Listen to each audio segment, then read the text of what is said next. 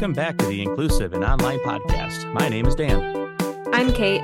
And I'm Kayla, and together we're your hosts for the Inclusive and Online Podcast. This month, we jump back into our discussion with OU's Director of Student Financial Aid, Nicole Boelk, to get more into some of the DEI issues in financial aid. Let's jump back in. How do you think changes to the FAFSA address inclusivity and accessibility? Yeah, good question. So when I started this conversation and I was introducing myself, I was talking with you about the fact that the cornerstone of financial aid is about accessibility and inclusivity. At its core, financial aid is about providing funding to students who could not otherwise afford higher education, who college was unattainable for without the ability to access those funds. And so some additional positive things that have happened from FAFSA simplification, or perhaps just the evolution of technology, is that the FAFSA today is supported in both English and Spanish.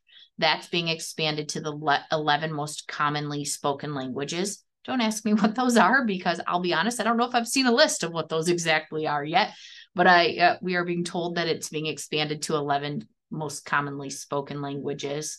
I also think that there is a greater understanding that families aren't the mom, dad, 2 kids structure like they perhaps once were many decades ago, but the FAFSA has become more responsive to different situations.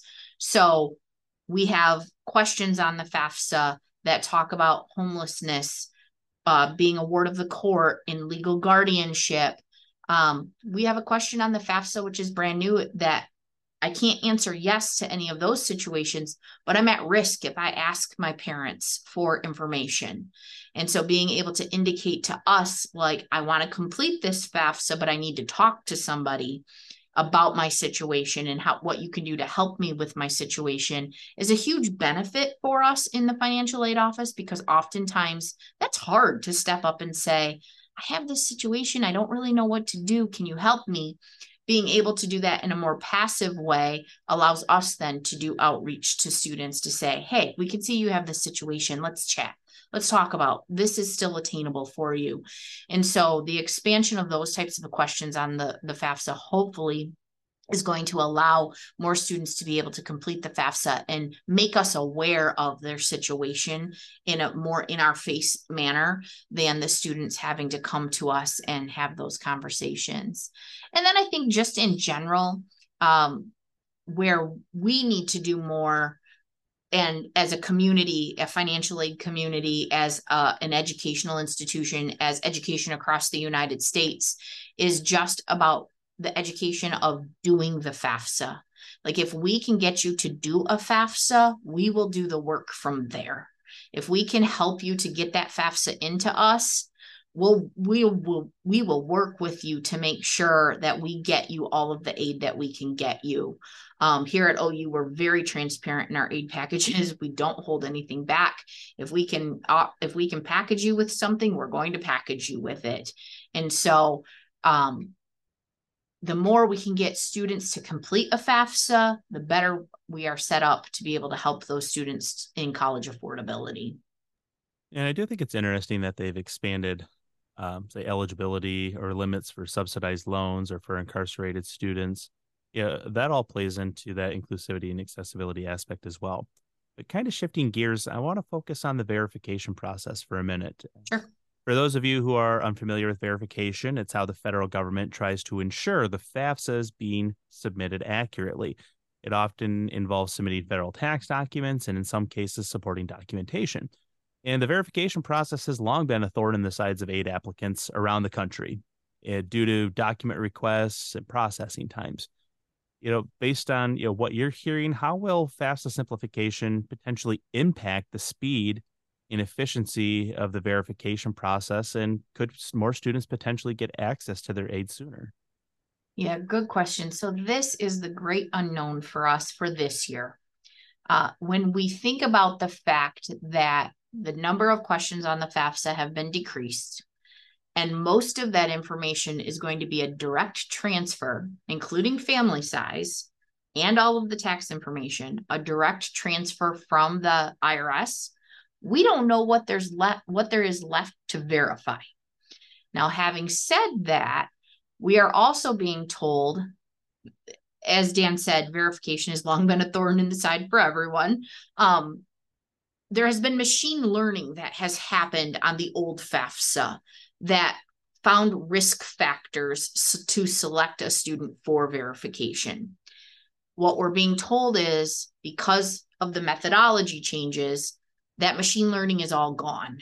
And we're being told that machine learning will take a year or 2 years to have data to be able to identify risk factors.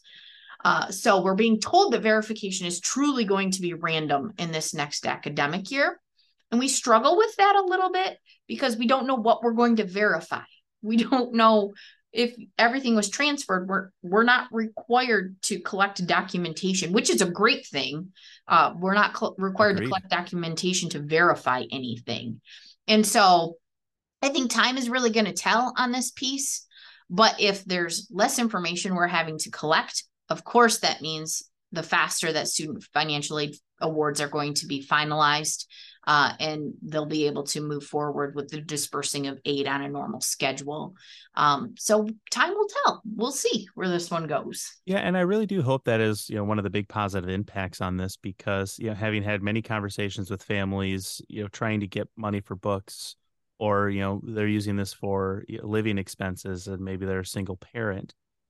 Having access to that funding and knowing, much earlier in advance does nothing but help the student, and, the speed and efficiency of that, from everything to getting money for living expenses to getting money for books, and, making sure that your tuition payment is paid in full. I really do hope that is one of the ultimate outcomes from this. Me too. So what are some things that you would like to see changed about the financial aid process at the state institution level or the federal level? Yeah, good question there as well. If I had my wish, my main wish would be that we would do a FAFSA one time, and that maybe it would be good for 5 or 6 years, unless the family situation significantly changed. And then we would have a process by which we could reevaluate their eligibility.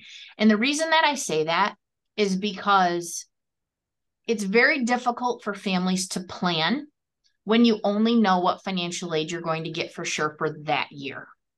And so without having some sort of continuum of aid eligibility, it makes it difficult to talk about the overall costs of the education and what the overall out-of-pocket expense is going to be. And so I don't know how close we are to one FAFSA. It's been floated around years past, but that would be a wish of mine. The other wish of mine, we are a heavily regulated industry at the federal level, at the state level, and also policies institutionally related to institutional money that's available to students. And if you can imagine all of the time that goes into making sure we are compliant with those regulations, and for rightful reasons, we are dealing with taxpayer dollars. But if there was less regulation on our industry, I guess I should say thoughtful regulation on our industry, it would allow us to be able to be more with students and helping them in making decisions, planning for the future, understanding what loan borrowing means, providing financial literacy opportunities, talking about budgeting, talking about managing money. Like, we could be spending more time with students if there wasn't so much time being spent on all of the regulations. I don't think people realize the level of compliance. The general public realizes the level of compliance by which we have to adhere to. And so oftentimes we're seen as the bad guys in the office, or the bad people in the office. Ooh, I remember those feelings. Yeah, right. And we don't want to be, right? No. Like, we're here to help students, but we also have regulations and policies we have to follow and balance that. And so that would be a wish of mine. And then my third wish, that really isn't related to necessarily financial aid or FAFSA, but it's that I would love to see a college going culture and conversations much earlier in a student's life. So by the time we get to the junior and senior year, things are kind of set. Like, you don't have much room to make change. And so if we could have the time to get to students earlier, middle school students, and we could be working with them on what it means to be going to college, how we're going to afford going to college. I just really think we could have a huge impact on our communities and on those students and their families. And so in Nicole's wish list bucket world, that's what I would love to see happen in my profession. And what are some of the common misconceptions about financial aid in the financial aid office? Yes, so I think that the one thing that I beat my drum to often around the schools I've been at is families believe they make too much money to qualify for financial aid. I make too much money. There's no point in even doing this thing called FAFSA. And so I want everyone to do a FAFSA. You might make too much money to qualify for grants, but you don't know what scholarships might be dependent on that FAFSA data, just having it done. When we received money during the COVID pandemic to give to students, many institutions used whether or not a student had done a FAFSA to deliver money to students. A family might not know when their situation is going to change. And in that stressful moment, having a FAFSA on file allows processes to move much more quicker in order to get money to students. And so everyone who's a U.S. citizen or a permanent resident and not in default on a current student loan is eligible for aid of some sort, even if it's student loans. You don't have to borrow the student loans, but at least it's there for you because you've done a FAFSA. And so that is the number one misconception that, again, I would love the world to hear. The other one is that the FAFSA takes too long. Data shows today it takes an hour to complete. It hopefully will take even less under FAFSA simplification. And so you're not, in a week's time to take an hour to potentially receive thousands of dollars in funding, it's time well spent. And so we would want to overcome that. And then kind of in the state of Michigan, the one that has had some meaning in the past, is that there's this March 1 deadline. My FAFSA has to be done by March 1st. If it's not done by March 1st, I can't get financial aid. Well, that used to be an old deadline for state of Michigan financial aid. That deadline isn't even in play today. And with the new Michigan Achievement Scholarship, there is no deadline. The FAFSA is open 18 months. You can apply. Of course, you need to apply while you're still in classes and hopefully well before you start classes. But if you don't meet the March 1 deadline, okay, you still need to do that FAFSA. You're still going to qualify for federal aid. You're still going to qualify for the Michigan Achievement Scholarship if you're otherwise eligible. Likely institutions may still have money for you. Like, I want March 1 to be gone out of our vocabulary as it relates to FAFSA processes. Yeah, I agree with getting everybody to submit a FAFSA. I was always a big advocate for that in my financial aid days because you never know when something is going to happen. And you're right. You don't have to accept the loans. They're there as an option. You can always say no. But if something happens, you've got at least some comfort and some peace of mind in knowing that there is a follow-up plan for you there. So yeah, I'm glad that we're on the same page with that because I was always strongly advocating for people to submit the FAFSA no matter what. So it's nice to hear. And from a student perspective, what do you think are the biggest challenges for students when applying to financial aid? Yeah, so we kind of touched on this a little bit already, but not everyone comes from situations in which mom and dad are willing and able to provide information for the FAFSA. And we understand that there are some really complex family situations. And so students in those situations often don't understand or have the support of what options are available for them to not have to use parental information on the FAFSA. And then there's just this feeling of defeat that comes over them. And then the FAFSA just never happens. And those students just don't continue on necessarily into higher education.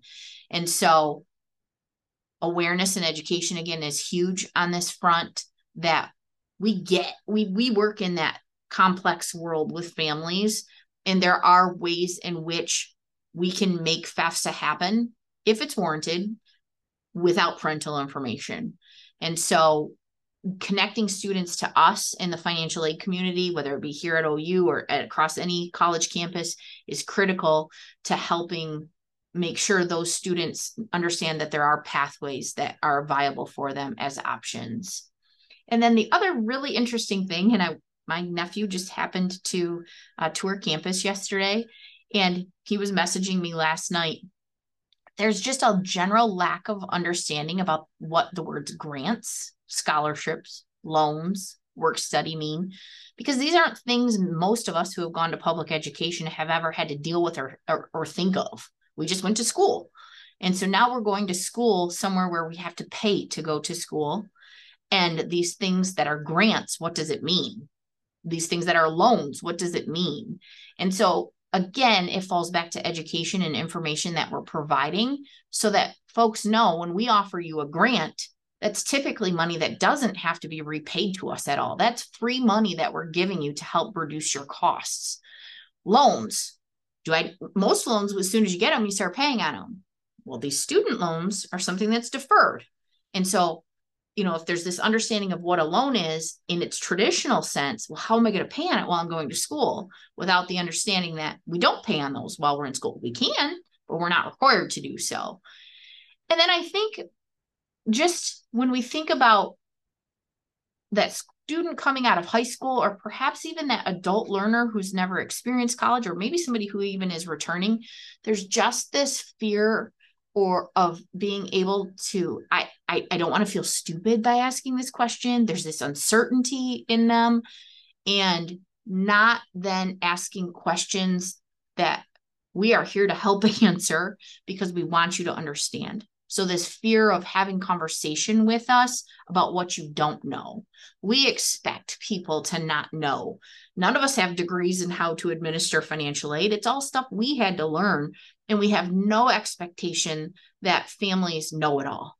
And so we want people talking with us, and we want to be able to explain processes to people so that there's a familiarity and a comfortableness in the financial aid process. Yeah, really. I mean, as an advisor, financial professional really continues developing in that field, in how much more you actually learn. Sometimes you find out how much you actually don't know, because the federal manual is so gigantic and full of legalese that, us as financial aid professionals, we have to learn how to interpret that and, and comply with the federal government. So there's so much there. In addition to, say, the recruitment aspect and getting people in the door, getting the FAFSA submitted, there's also an important role to play with retention and financial aid as well. Is that, okay, now you've qualified for these particular programs, and specifically scholarships and institutional scholarships. You really are advising the student throughout that to make sure they're renewing those scholarships, that if they want to drop a class, how could that potentially affect aid moving forward? So I know that there's a lot of work that already happens in advising students of that. And when we're talking about misconceptions and perspective, really the best thing that people can do is educate themselves on this, learn more, ask those questions, and communicate with the financial aid office, preferably well in advance of a semester starting, because that's when, a lot of people are really flooding that department. So early awareness, early action, absolutely critical to the overall success for everybody involved. Absolutely. You hit the nail on the head, Dan. Any final thoughts you'd want to share with our listeners before we wrap up for the day? This is specific probably to this year, but patience and grace comes to mind with this year. We also don't want to be in the position where we're disadvantaging folks as they make college decisions, but just the environment that we're in this year with the delay in the release of the FAFSA, the complete rewrite of systems that have to happen. As you heard me say, the re-envisioning of everything that we essentially know and do in our world. Things are going to take a little bit longer this year. And we hope only this year. We hope this is a speed bump in the road of financial aid.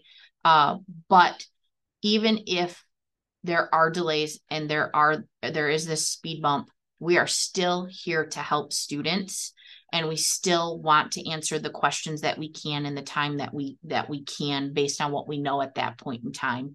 And so we just ask for a little bit of patience and grace this year, and that communication between us and students and their families as we navigate this really unknown territory. And hopefully after this year, we'll be back to normal, and we'll have a better feel for the process and what it all means for students. But it's just critical that families get that FAFSA done to then allow us to be able to do the work that we need to do to help students to attend and complete their education. Thank you so much for being here today. Honestly, this was a really wonderful conversation. I can tell that you're, really passionate about helping the students, and like through the conversation that we've had and the things that you've expressed, like I can really hear that you hold the students' best interest at heart. And it's really wonderful to hear that. And I'm sure it plays out in the work that you're doing as well. So thank you again for taking the time. It's been great to have you. Absolutely. Thank you, Kate, and everyone else for this fun conversation. We'd like to thank Nicole for joining us today. If you liked this episode, don't forget to subscribe and rate our show on Apple Podcasts, Google Podcasts, or Spotify. We value your feedback, and your ratings and reviews will help others discover our show. You can also follow us on Twitter and Instagram at Inclusive Online Pod, and our Facebook page, Inclusive and Online. If you'd like to get in touch with us with your ideas, feedback, or request to collaborate, you can send us an email at inclusiveonlinepod@gmail.com. We'll be back next month with our next episode. Until then, we hope you feel included.